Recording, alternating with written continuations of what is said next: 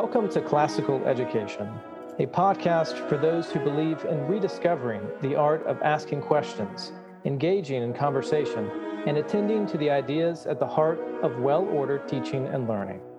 Adrian Freese and Trey Bailey invite you to join them on a journey in pursuit of the true, the good, and the beautiful, as we participate in the great conversation and listen to the many voices coming from the world of classical education.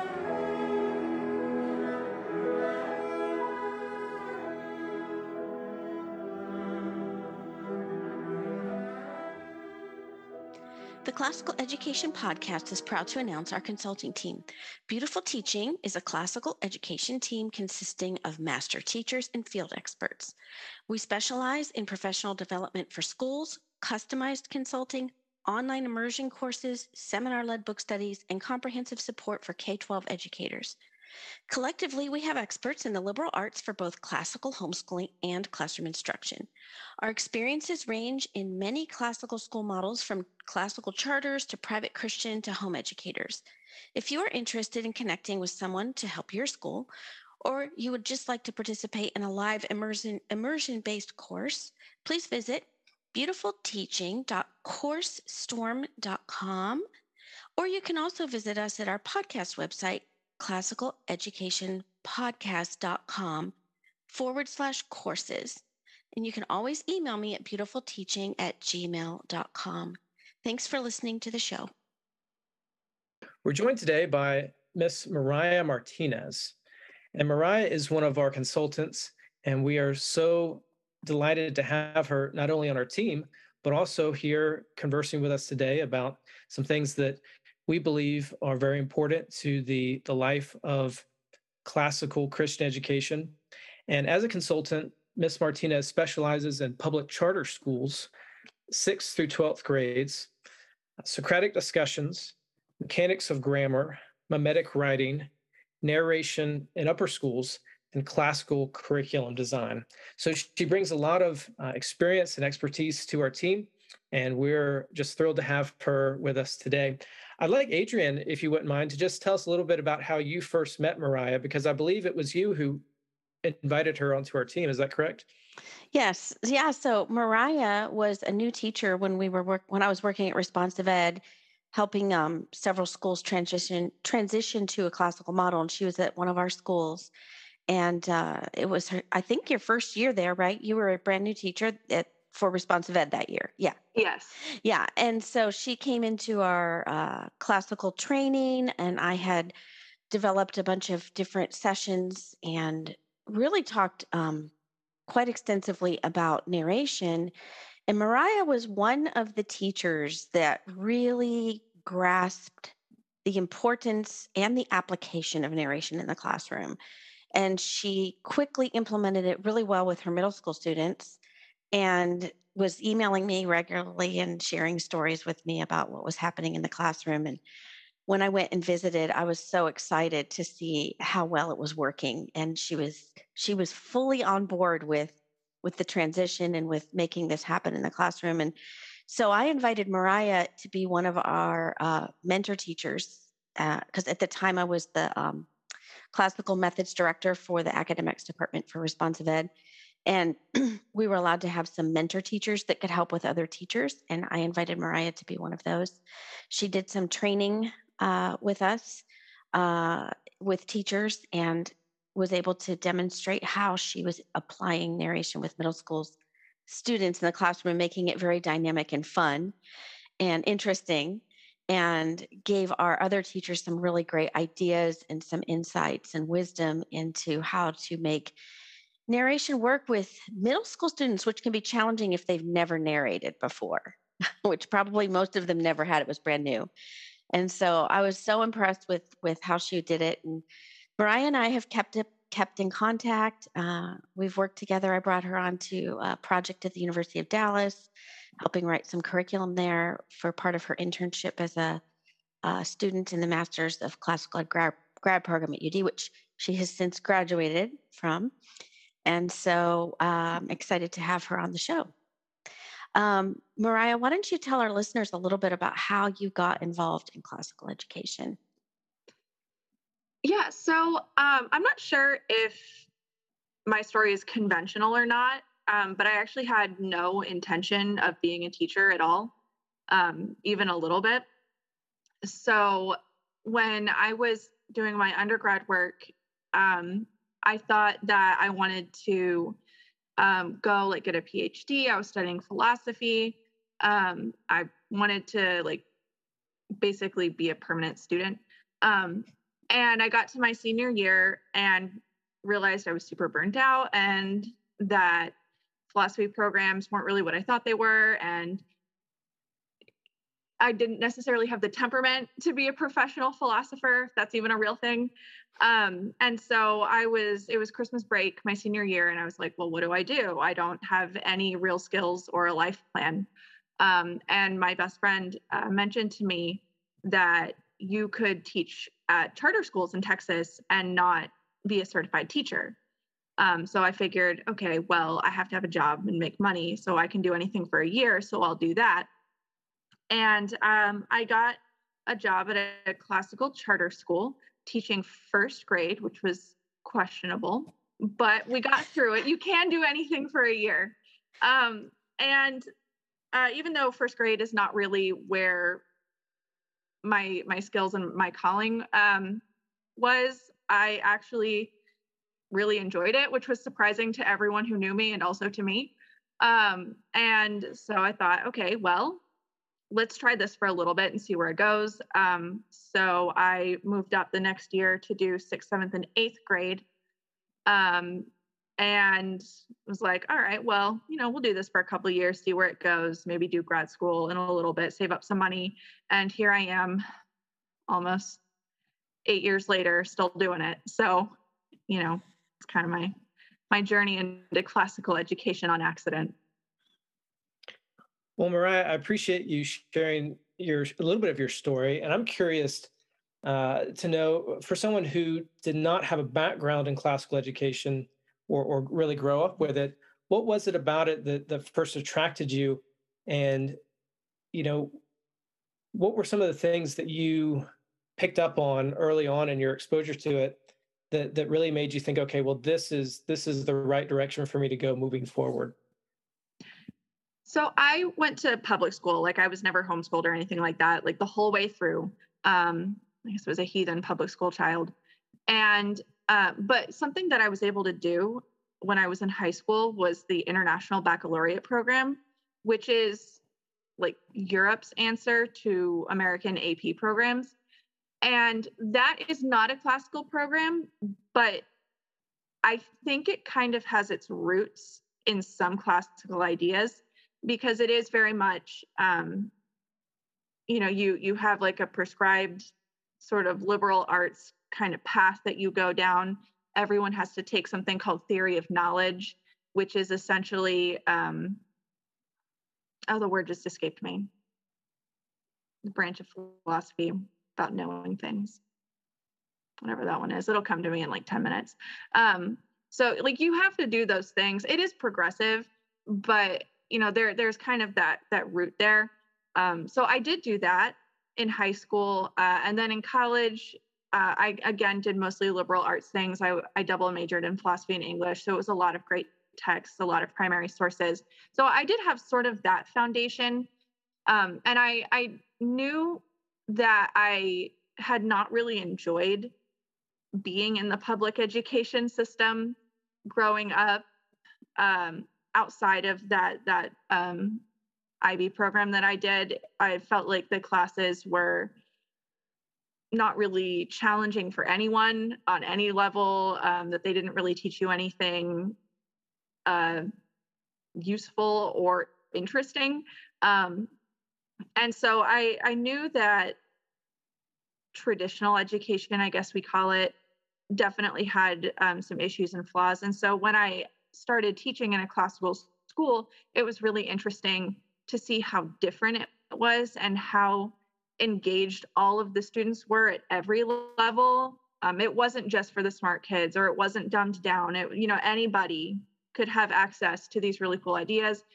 In first grade, they had us do Socratic seminars, which I never really consider to be a possibility, but the kids were doing it. And, at the first grade level, having good insights and stuff. And so it was interesting to see a different version of what education could be and how it could connect with so many different people.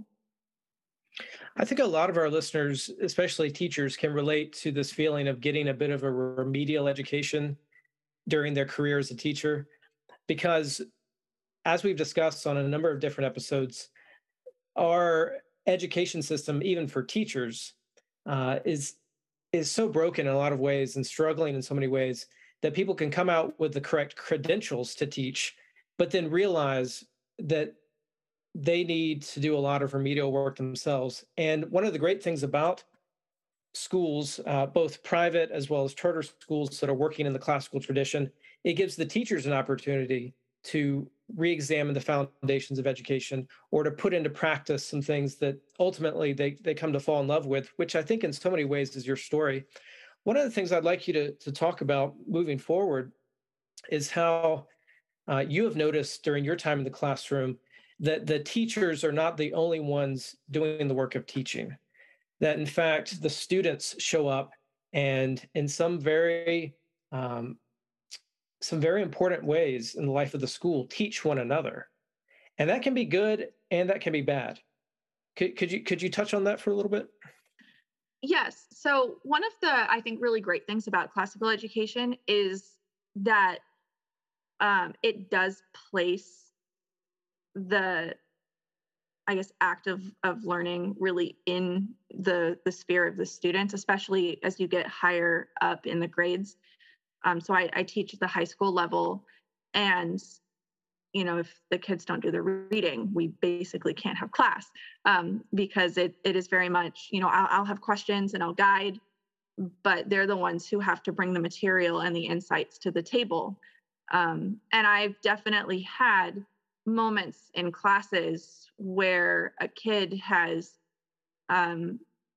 said something about a text that I'd never thought of before, and was really insightful and changed the way that I viewed some things about it. And so there definitely is that sort of aspect of, we are fellow learners. I'm the most learned in the classroom, I'm older and I have more experience. And by this point, I've read the books that I teach 75 billion times. So, I'm bringing that to the table, but it's by no means this kind of thing where I'm the one that has all of the secret knowledge and all of the correct answers, and they just have to sit there and listen to me. It is very much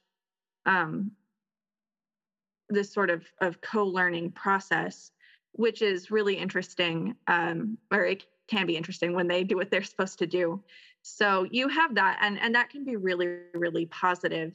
I think something that people have to watch out for in classical education is letting discussions be a little bit too freewheeling, because I've seen discussions kind of turn down really weird rabbit trails, and if you don't have a good leader kind of taking people back, people can get really stuck on interpretations that don't have really any foundation in the text or history, or these sometimes have their own idea and get really attached to it and kind of derail everything, and that doesn't lead to truth necessarily. So I think there's kind of a balance that has to be struck with the leader. You do have to let people explore different avenues of interpretation, because you have to be humble enough to understand that you don't necessarily have all the answers or insights, but also, there are better ways to interpret things, and there are wrong ways to interpret things. So you kind of have to really know kind of where that balance is. Yes, I think you're onto something there, and I'm curious to know a little bit more about how you approach all of this in the classroom. Mhm. I'm wondering if you could share a specific example of a time where a student brought something to a conversation that was a clear departure from the text itself, or clearly seemed to be, let's say, ideologically driven versus something Yes. that was really, really suited for what is really the goal of a classical classroom? So just recently, before break, I was doing end of the year some like fun Renaissance poetry with a group of 10th graders. And one of the poems that we read was written by Marlowe, and it was a love poem, but it didn't make use of any pronouns. So it was from the passionate shepherd to his love. And so we're reading through this poem, and I kept referring to the lover as a she because this poem was written in the Renaissance, and there's really no world where it would not have been a she, realistically speaking, or at least, if you had to gamble, that would be the pronoun to pick. And I did have a student push back on that and, say, well, the poet doesn't use any pronouns. It doesn't have to be a she. And, I could tell that he was really going to like stick on this point. So I did, bring up the rational explanation, like, listen, this was the Renaissance era. A male would not necessarily write a love poem to another male. Like, that wouldn't be common. I'm not going to say it didn't happen, but probably not with Marlowe. And, I think I made the joke that, yeah, there are no pronouns. It also could have been to a sheep. Then, of course, because they're 10th graders, they really latched onto that and thought it was hilarious. And so that was how they chose to interpret the poem for the rest of the time, which was, again, questionable. But at least at that point, I think they understood that it was almost certainly written to a woman and not to a man or a sheep. So. Well, I can definitely relate to that experience, having taught middle schoolers.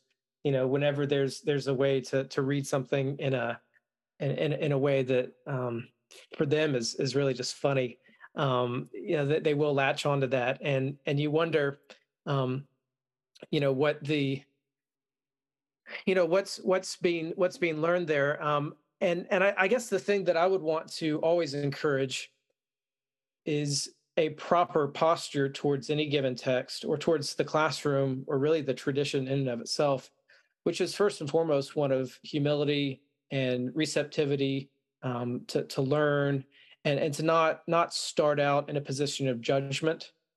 But it does seem to me that something that's part and parcel of the modern approach to education is to immediately put the student and the teacher in a posture of judgment over any given text.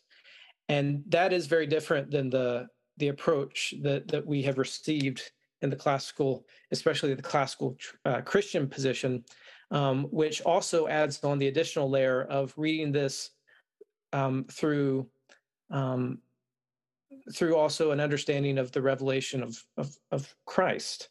And so I'm curious, as you teach in a charter school where there are some limitations, how do you handle those conversations where undoubtedly in high school a lot of students are receiving a lot of their education not in the classical classroom but just within the culture?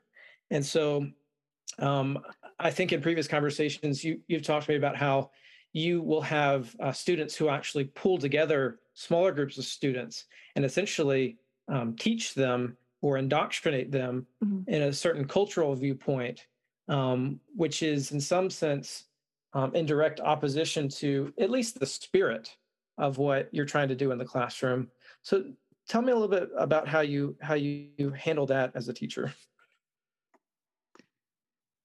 Yeah, so working at a public school, because charter schools are public schools, does make some things a little bit more difficult. So I can't, for example, stand in my classroom and, actively preach the gospel. I would lose my license and my job if I did that. But that doesn't mean that I can't present truth, and I guess more subtle ways. So, for the example, in that 10th grade class, it's a medieval and Renaissance literature class.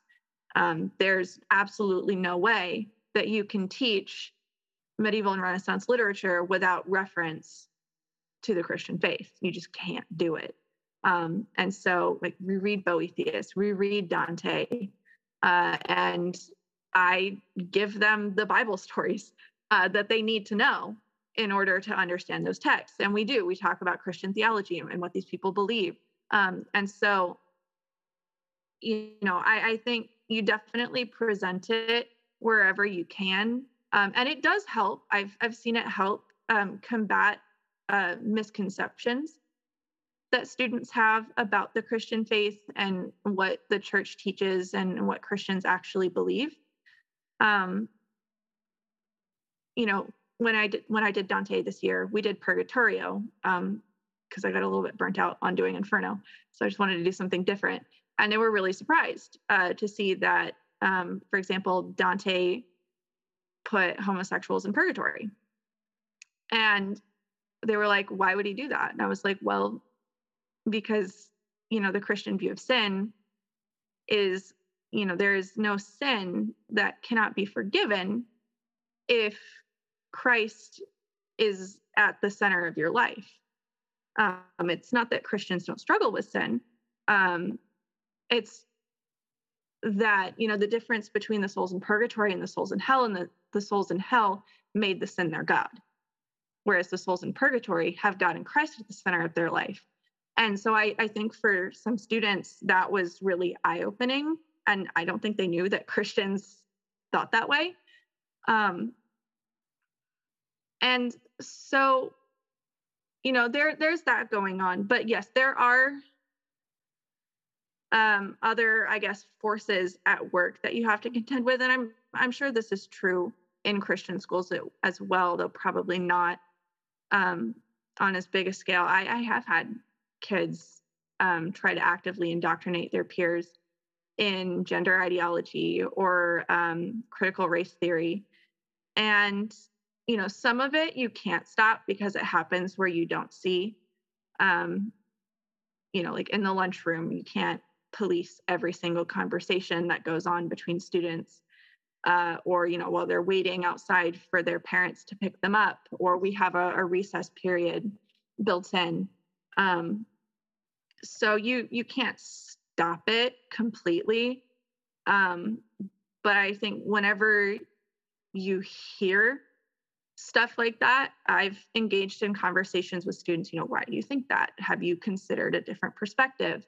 And so just offering, I think, truth to them, even in the form of questions, can make them rethink some positions that they've received as dogma from the culture.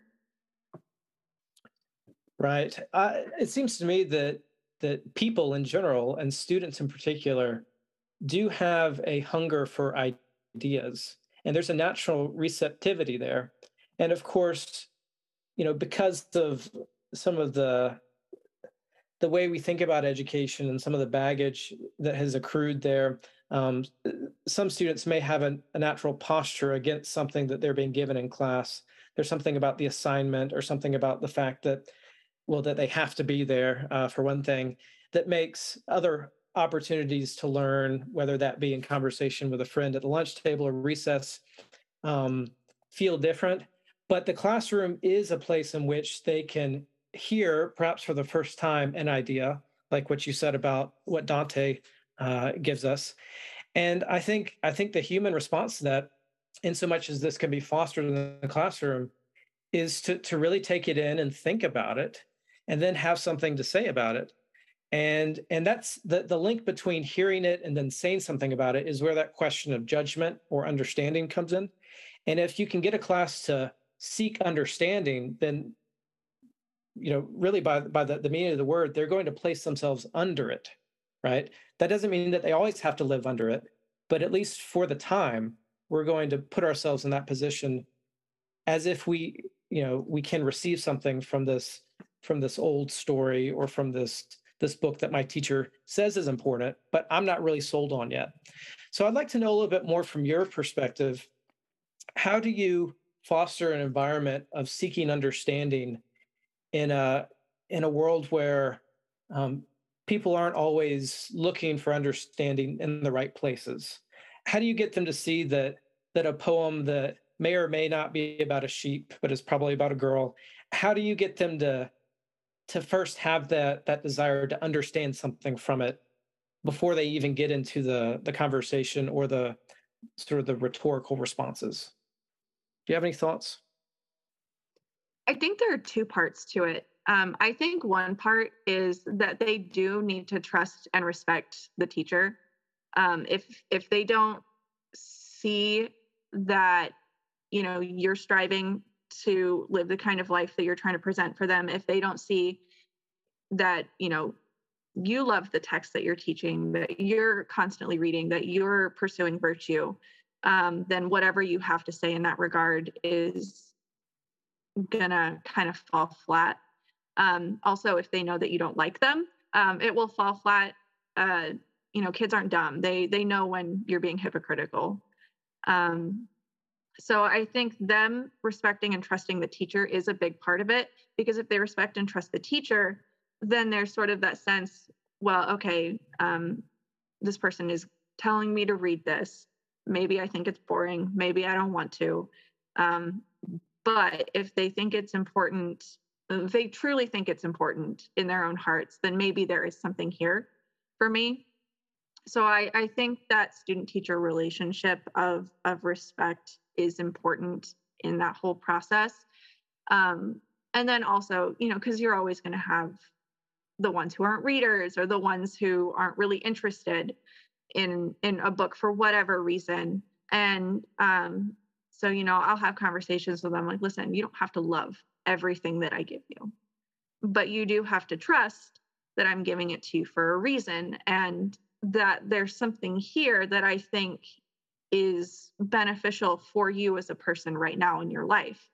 And so I think that does help them open up to the stories that they're being given. And even if it's not something they would pick for themselves or even something that they would read again, because they're coming at text from that perspective, that it's not just a story I have to read. It's not just a series of events and a list of characters. There's actually something here. Then it can mean something to them and benefit them in a spiritual way. Mariah, I know that you and I have talked about how teaching in classical schools, the use of narratives is important, and you believe that it can be used in multiple subjects. I mean, we often think narratives is just in literature class. I'd like you to speak a little bit more about your thoughts of the use of story in classical teaching in all areas of study. So I may be a little bit biased as a literature teacher and as someone who studied this. But I do think stories and storytelling are the way that we as human beings primarily understand the world. And I think there's a good biblical foundation for this as well. The Bible is a story. It's the story of human salvation, and how God interacts with man, and it is presented in stories. You look at the Old Testament, and children's Sunday school, the stuff we give to them are all those stories from the Bible, and kids love it. Adults love it. Everyone loves it. The Bible's one of the greatest books ever written. It's one of the greatest stories ever told, even if you don't believe that it is true. And so, I think if narratives and stories are good enough for God, they probably should be good enough for us. But, I have seen people use story to understand the world in literally every subject in every discipline. So, in literature, it's easy because it is all about the human stories and narratives that we tell, fiction or nonfiction. But we do it in history. You have Herodotus and the ancient historians who were a little bit less interested in whether things actually happened, and more interested in whether the things that they thought happened fit into the grand narrative of who they were as a people and how they should be as human beings. And we still do this in history, even though I think we're a little bit more fact and timeline focused now. I've seen it done in the sciences. One of my favorite museums is the Natural Science Museum in Houston. And what it does that I think is brilliant, even though I disagree with its overall message and interpretation, is in its paleontology exhibit with all the dinosaurs and stuff. It starts off with the story of like the smallest microbe, a heroic microbe battling in the seas, the like ancient primordial seas. I think that's how it goes. They literally like cast a microbe as a hero that, and then they go through like the whole story of evolution from that small microbe all the way to human beings. And along the way, they have illustrations and exhibits. And when they get to the dinosaurs, they pose them in like really dynamic poses. And so it's all a narrative, and it's interesting and engaging, and you don't forget it when you go. And so I think I'm not going to speak to mathematics and narratives because math is my weakest subject. So I'm sure there are ways to do it in math. I know we use word problems, and I have found myself, we were taking kids camping as a school trip, and I needed to get soda for the camping trip. And I found myself going like, okay, if I have 80 students going on this trip and each student can drink this many ounces and they come in this many liters, how many liters of soda do I need to get? So, I mean, we do this. We do tell stories and number and science and words, and it all fits in. And so I think just understanding that human beings are designed to be storytellers and to see the world and interpret our own lives as stories. If you understand that, I think, and apply that to teaching, it can make learning anything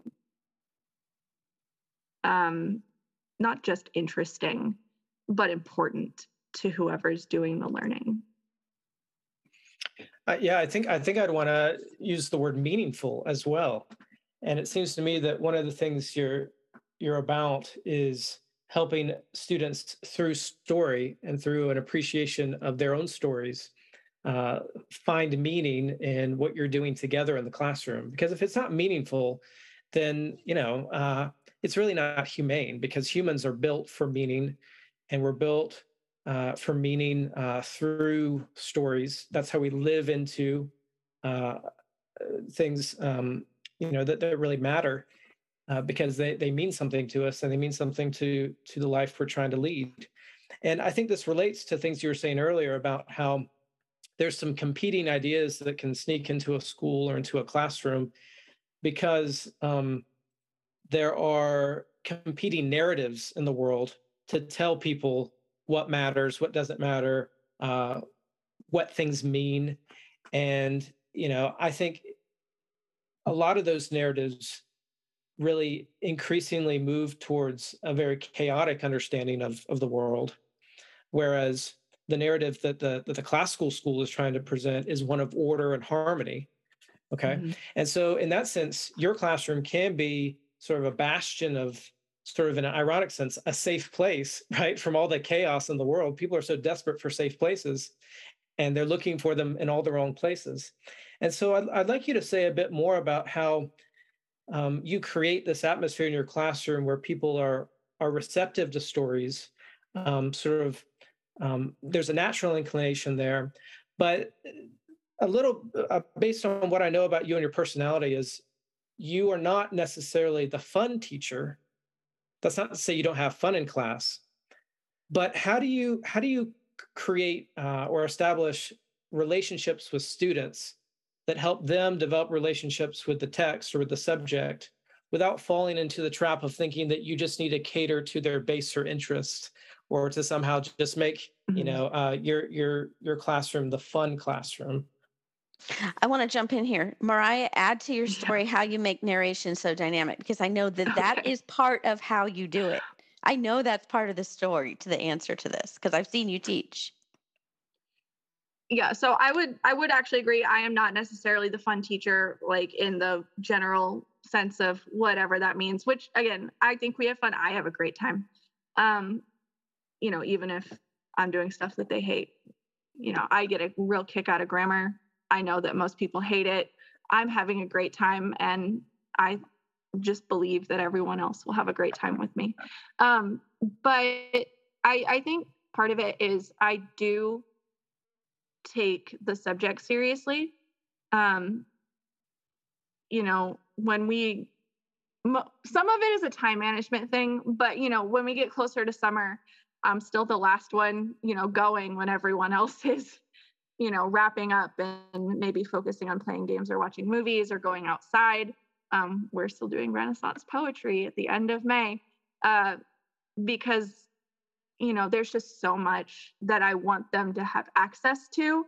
And there are only so many days in a year. So I'm pushing right up against the edge of the calendar every year.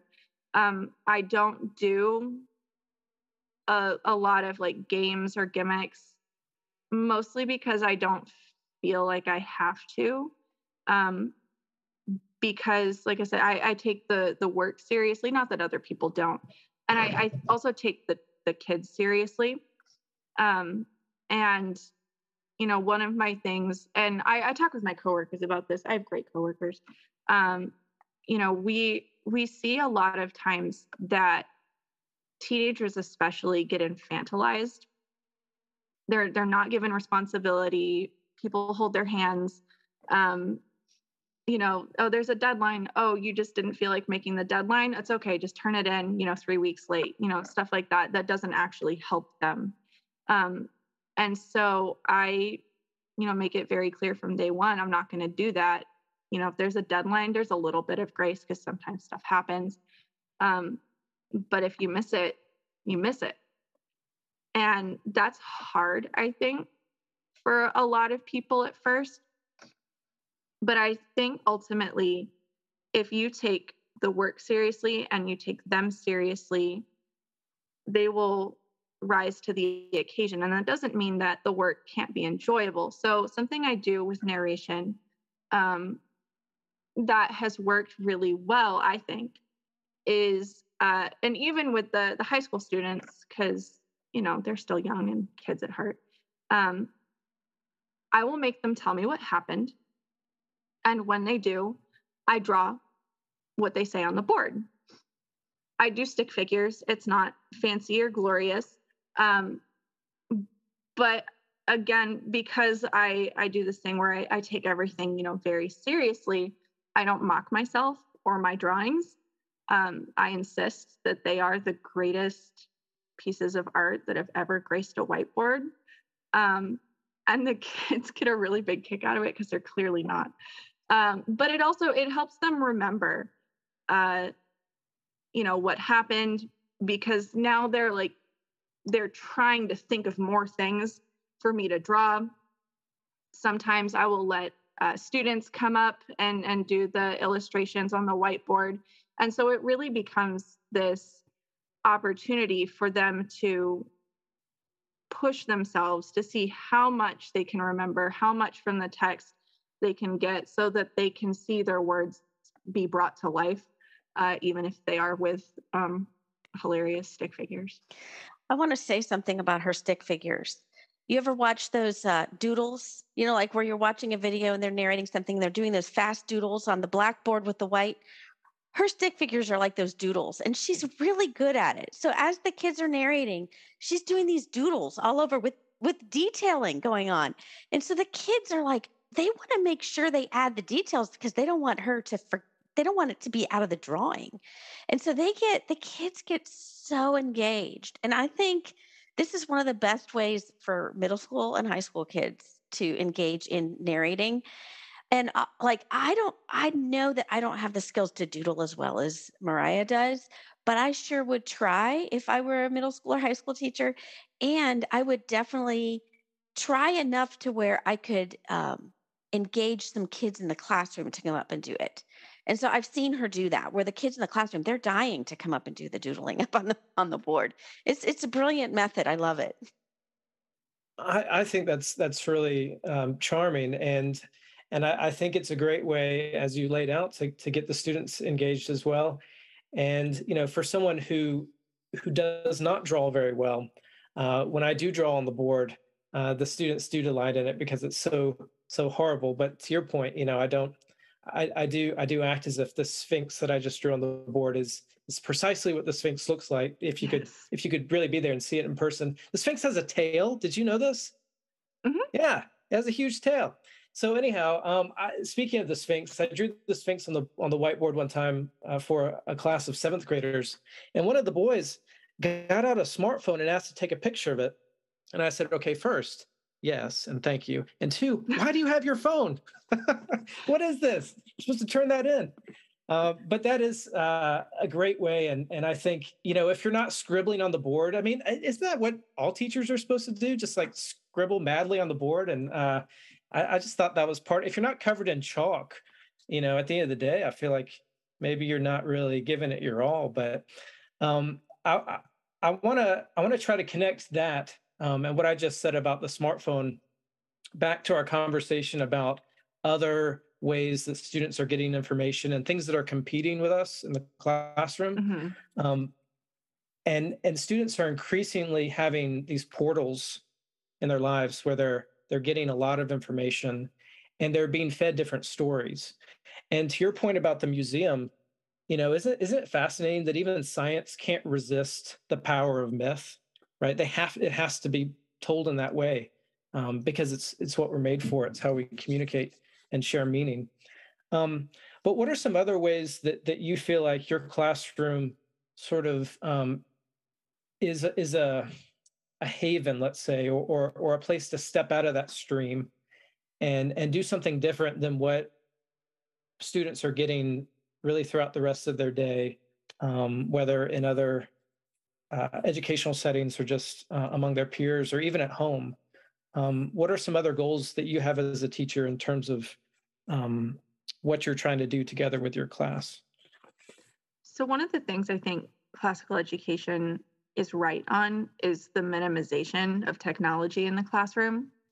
Um, so sometimes the internet will go out at school and it doesn't matter because we weren't going to use it anyway. The only time it actually matters is if I wasn't on top of things and didn't print out the stuff that I needed to print out, but that's okay. We can usually roll with it anyways, especially since most of the times we're working out of actual books. So it's very much an atmosphere where you have to be present. And if you're going to be distracted, you have to work a little bit harder. So I have a place in the back of my room called phone jail where I make them put all their phones, mostly because I don't trust them to keep them in their locker because I know they don't. I know it's in their backpack. And most of them will put it in phone jail because my rule is if it rings in your backpack, it's mine. If it rings in phone jail, we just turn it off and it's whatever because I know you're not using it. But so the phones they're all the way in the back of the room, so they're not even a thing.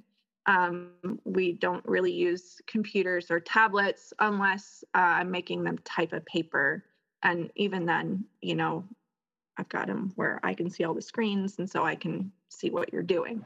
So it's very much you have to be here. If you're going to be distracted, at least it's going to be looking at like one of the paintings that I have on the wall or like out of a window into nature.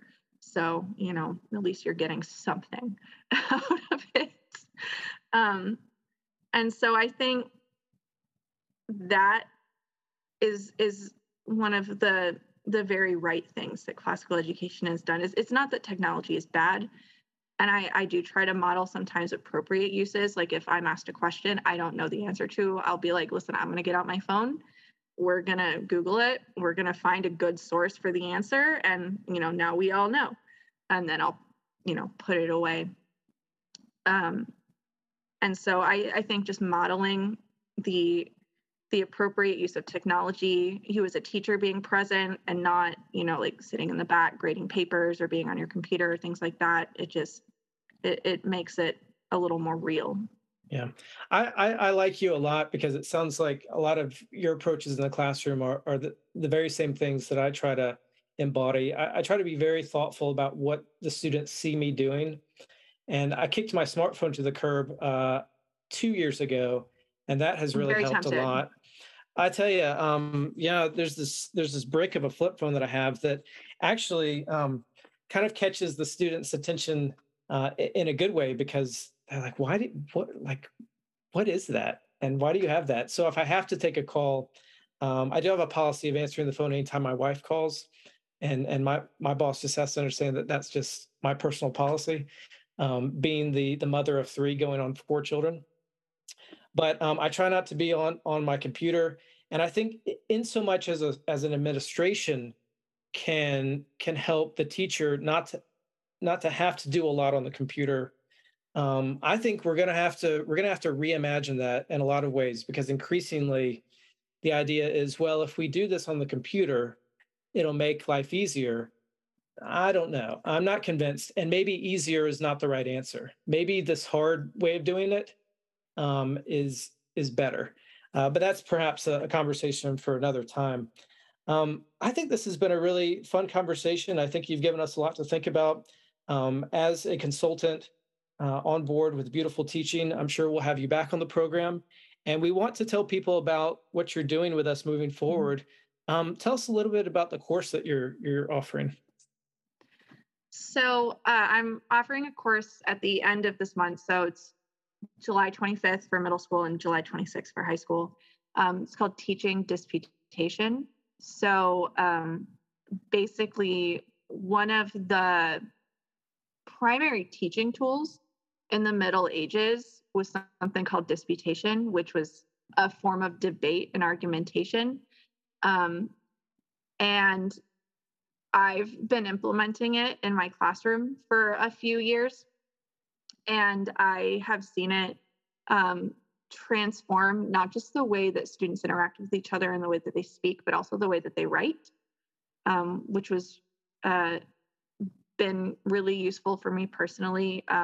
One of the things that I hate is grading papers that are badly written. So it's very helpful to train students how to think in a linear, logical way, because if you can get them in that habit, then the way that they speak and the way that they write is going to make sense. And so this would be a course just sort of how to introduce disputation with students, kind of go through a sample disputation.